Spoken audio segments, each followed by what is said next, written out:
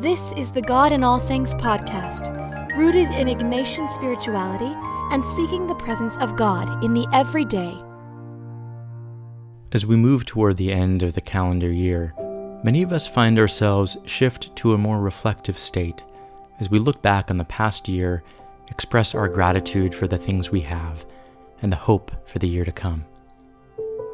The word gratitude comes from the Latin gratus, which means thankful or pleasing. The word grace comes from that same root, and grace is a gift from God. Gratitude is taking stock of our gifts, which is central to the Ignatian paradigm.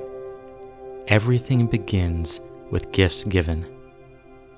The Bible begins with the story of God's act of creating the world.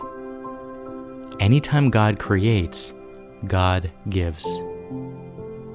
Ignatius says in his Principle and Foundation that all created things are gifts from God, so we can live full lives that serve God and neighbor. And God is continually creating, which means God is constantly pouring out an abundance of gifts upon us.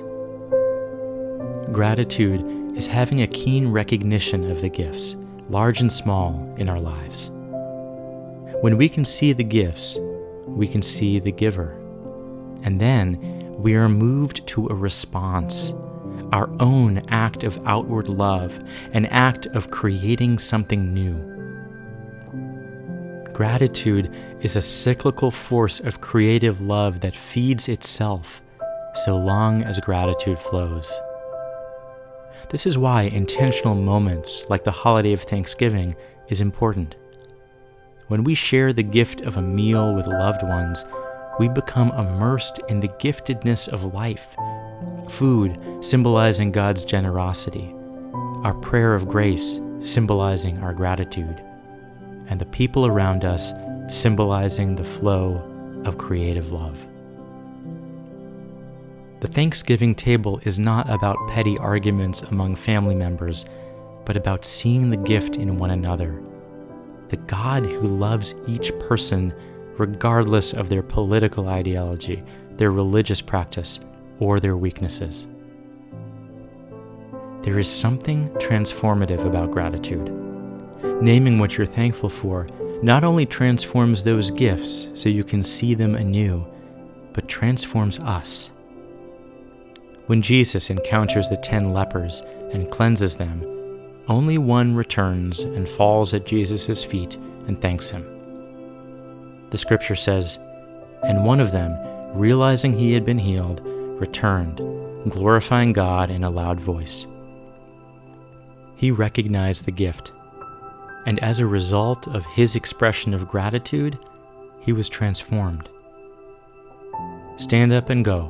Your faith has saved you," Jesus tells him. Gratitude reconciles us and opens our eyes to the divine goodness in all things. We have been loved, we feel beheld in love, and we can consider how the gifts in our lives have drawn us closer to God.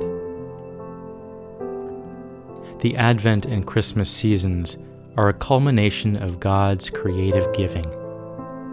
We experience a transformative new beginning, reminding us of the kind of fresh start God sought to give our hearts with the promise of the Incarnation, the deepest of indwellings into our human being.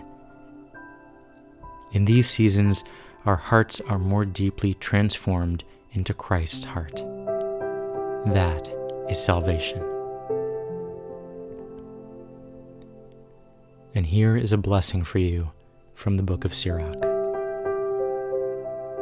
Bless the God of all, who everywhere works great wonders, who fosters our growth from birth and deals with us according to his mercy.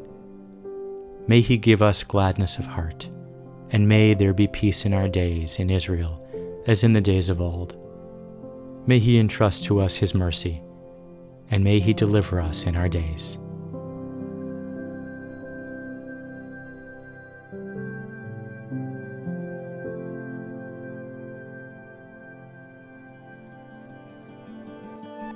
We had a lovely virtual day retreat this past Saturday with people from all over the United States and elsewhere.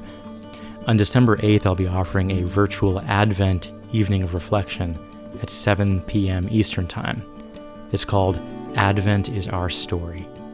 And you can learn more and register for it at ignatianresources.com. And by the way, if you're looking for some really good Advent music, we created a Spotify playlist. Just search Spotify for Advent is Our Story. Finally, we'll be releasing a couple of new resources soon, so if you're not subscribed to our quarterly newsletter, visit godinallthings.com/subscribe. You'll be the first to hear about these things. Be well, and God bless.